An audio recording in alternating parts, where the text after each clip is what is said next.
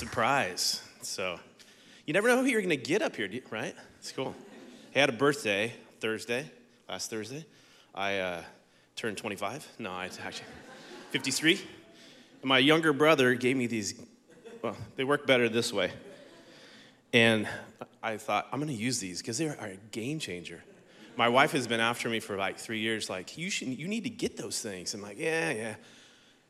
A little clue for you guys out there that are resisting these. Do you know when you need them? Is when you take a picture with your phone of something written so you can blow it up and read it. I've been doing that for about 3 years. It's awesome. These are great. But you got to change. So anyway, this morning we're going to talk about intercessory prayer. Okay. Maybe you guys, going through this whole series, we've talked about listening prayer. We've talked about Lectio Divina, which is taking a section of Scripture and listening closely to see what God is speaking to you. We've talked about, confession, getting on the same page with God so you are moving in the same direction that He is. We've gone through the Lord's Prayer. I mean, we've done a lot of different kinds of prayer. And I'm hoping that you guys have incorporated some of this into your own practice. I know I have. Breath prayer for me has been really good. I mean, it's just one of those things I can, feeling a little tense about whatever situation, I can easily just move into that and ask the Lord to kind of calm my heart. It's been good. But this morning we're going to talk about intercessory prayer. So in 1 Timothy chapter 2, verse 1 and 2, it says this. Oh, I forgot. First of all, I urge that supplications, prayers, intercessions, and thanksgivings be made for all people, for kings and all who are in high positions, that we may lead a peaceful and quiet life, godly and dignified in every way.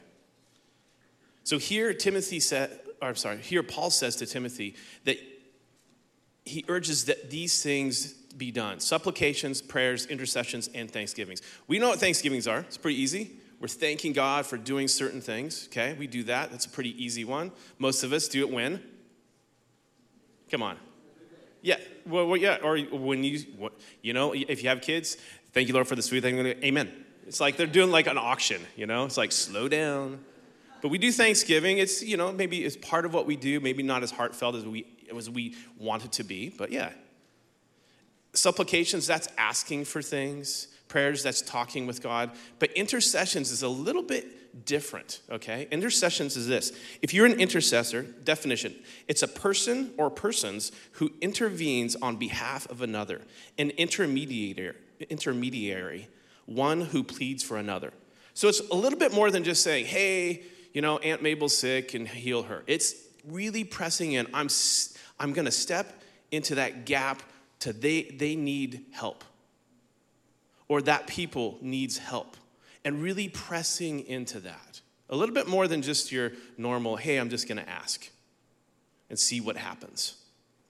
It may take some time.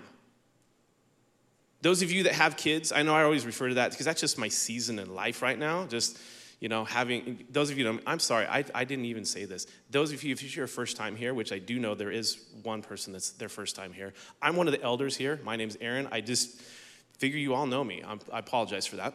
But I have 4 boys. And kids really do factor into what you do in life. And interceding on their behalf. What do you mean? You pray. Those of you that have kids that maybe have strayed, you've prayed for how many years? A long time maybe. And hoping that they will know the Lord.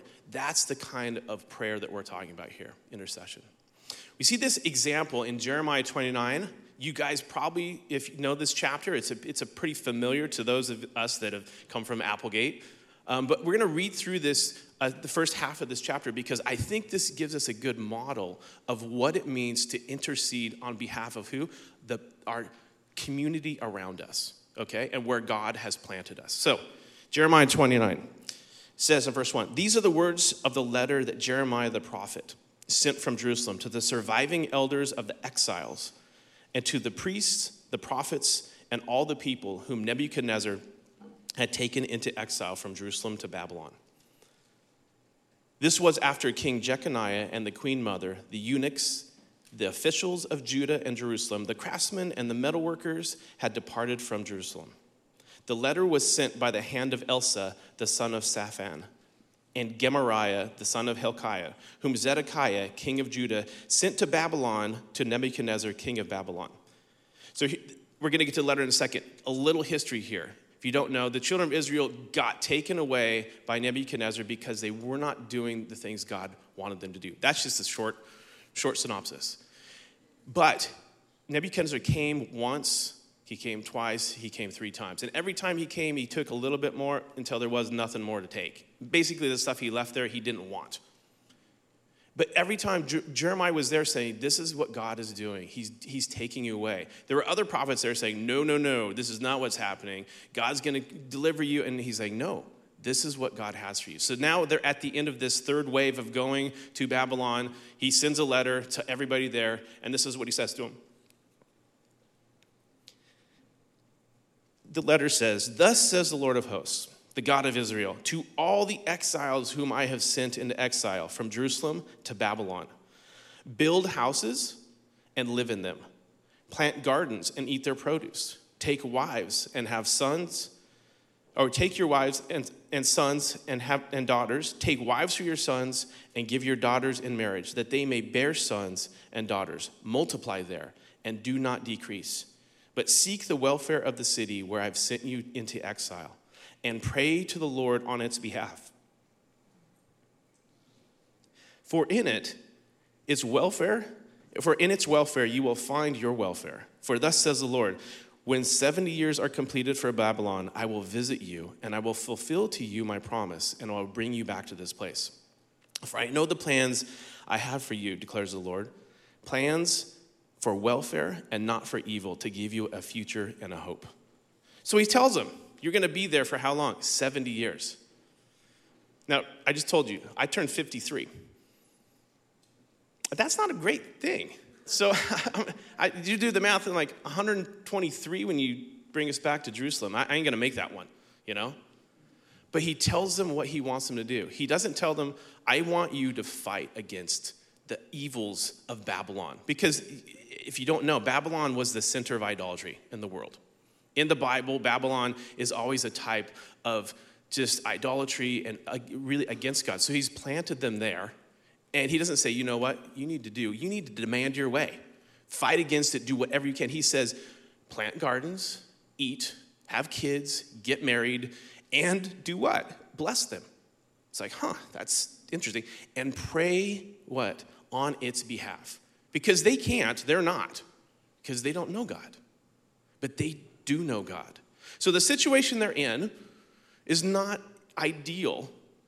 It's not Christianity necessary. It's not like, hey, we're all here and we get religious freedom. It's probably a little oppressive.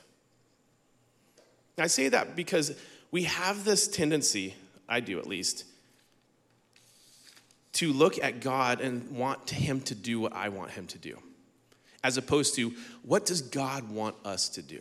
And I think intercessory prayer is this. We get on the same page as God. That last verse, you guys probably know that one. I know it's a little different translation, but I know the thoughts I have towards you. Here's this. I know the plans. I've always read this. I don't know why. That I know the plans God has for me. But God's here, he's saying, I know the plans I have for you. Oh, that's a little different.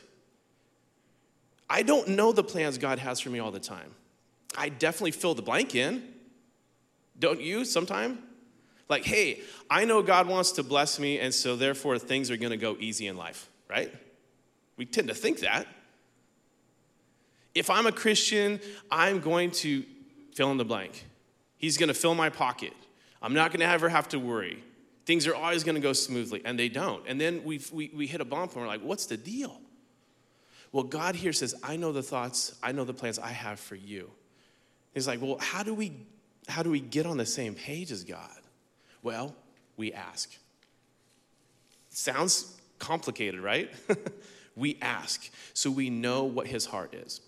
The other night, I was taking a little walk. I thought, I just need to clear my mind a little bit. And I live in Grants Pass, and down kind of on the south side of town. And we have a couple parks that have become, what's the right word? Campgrounds, you know? And there's some of you in this crowd right now that are thinking like, oh my gosh, what is he going to say about homeless people or houseless people or whatever you're calling them right now? What is he going to say? Who is he going to offend? And then there's this is right. So this is you, okay? And then there's other people in here, there's maybe a few of you that are saying, finally someone's going to talk about this situation. But I found myself walking down, because we have 2 city parks not too far. Walk down one street. I can cut through one of these parks to come back to my house. And this is I'm just true confession here, okay? So if you judge me, that's okay. I'm just telling you where my heart is at. I'm being vulnerable and, open with you on what was going through my head. So I thought, as I came up to this, I'm like, should I cut through the park or not? I don't know. Is it safe for me to do that? I mean, yeah, I look pretty weak and whatnot. I'm just thinking, like, what should I do? But I decided I'm going to go through the park. So I'm committed, and as soon as I start down the pathway, I'm like, man, there's a lot of people here that have issues, and I don't know, maybe I should turn around, but I'm committed now, because if you turn around and they see you, they know that you're turning around because of them, right? I mean, that's what's going through my head. And so I'm like, no, I'm committed. I'm just going to do this. So I actually start praying, like, okay, Lord, is this safe? Should I be doing this? And I'm always thinking of myself. Do you ever find you kind of, self-protective of yourself? And a couple people, and I'm walking, and it struck me that I really am just concerned about me. I actually, so I walked past the first person, I'm telling a lot of people this. As you can see, I have a wallet, and I'm actually thinking, I wonder if that guy's thinking, hey, that guy has a wallet in his back pocket. I wonder if, and I'm thinking, why am I thinking this? It's so petty. And as I prayed, and as I'm praying, God really got a hold of my heart, and he's like, these people need help. Yeah, they do. I wonder what someone's going to do about it. And as I'm walking, I'm getting less and less, concerned about my safety, and more about, man, my heart is really just not in the right spot.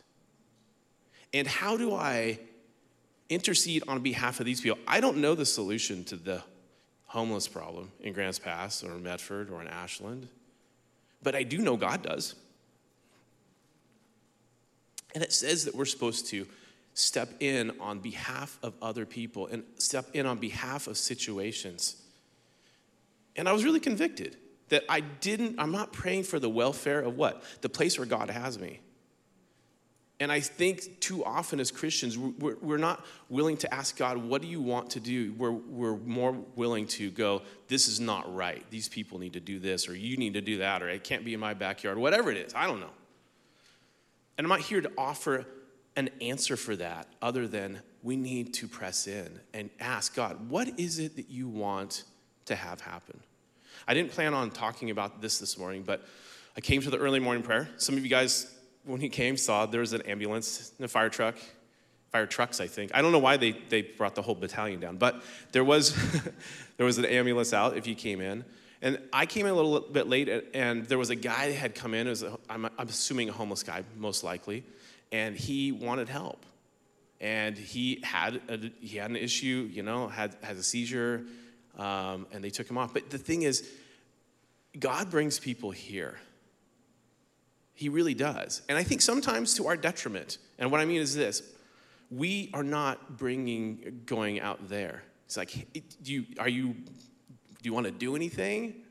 Are you asking? Are you going to follow what I have to bless the people and the communities that you're in? It's easy to become really self-insulated and really reflective, as opposed to, God, we want to have your heart. We want to be doing and going where you are, as opposed to always waiting for them to come to us.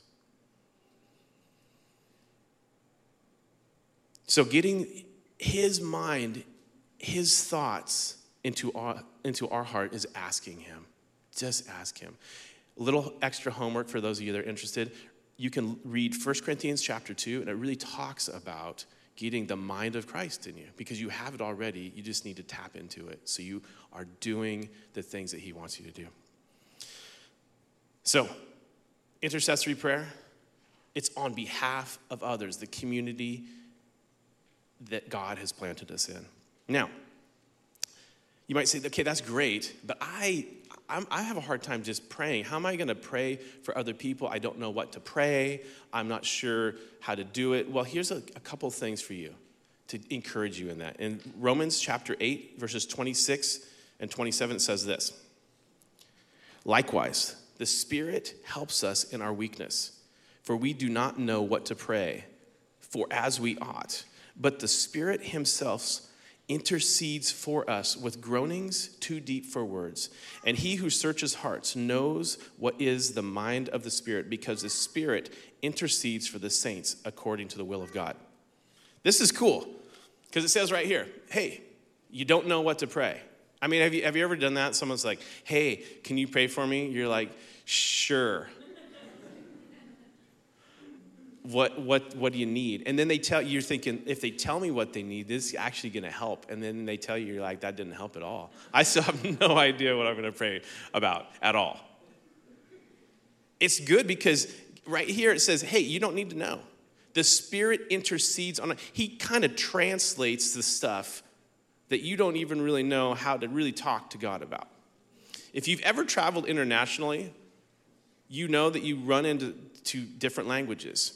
The cool thing is, if you ever travel internationally and teach internationally, you also get to do the translation thing. Some of you have probably done it. I know John's done it. I've done it in Mexico, in Austria, and in India. And in India, we went the first time and had a pastor's conference. We thought there'd be 15 people. There was 400. Like, oh, wow, you guys brought a lot of folks here. Okay. And you get all these different people, and you have to have this rhythm. Because if you don't, and you really have to concentrate too. You would think it'd be easy, like I say, for God so loved the world. And they go, and I just did it right now. I just if you don't think about what you're doing, you totally lose train of thought, and they look back at you and you're like, I don't know where I'm at. It's really kind of embarrassing. And some of them, the translators are they're pretty monotone, and some of them are excitable. We had this one, his name was David. And a lot of the Indian guys are pretty slightly built. This guy was beefy, and he had fire. And I even remember I'd had him, he was translating for me, and I would say stuff like that. I'd say, for God so loved the world. And he would be like,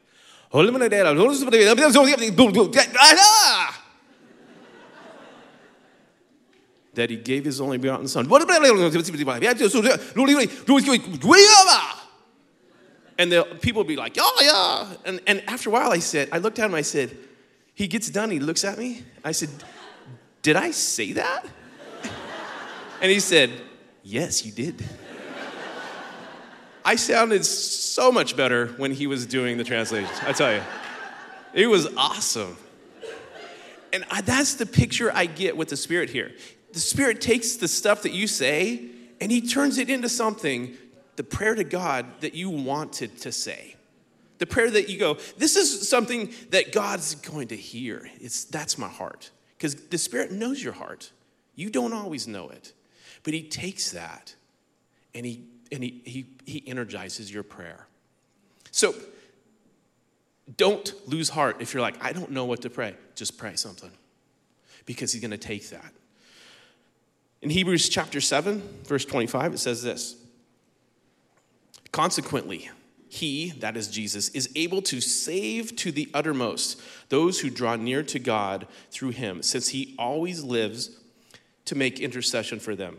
This chapter in Hebrews talks about Jesus as a high priest. Those of you that remember in the Old Testament, there was a high priest. He went in one time a year to offer blood into the Holy of Holies. I'm just giving you a quick overview.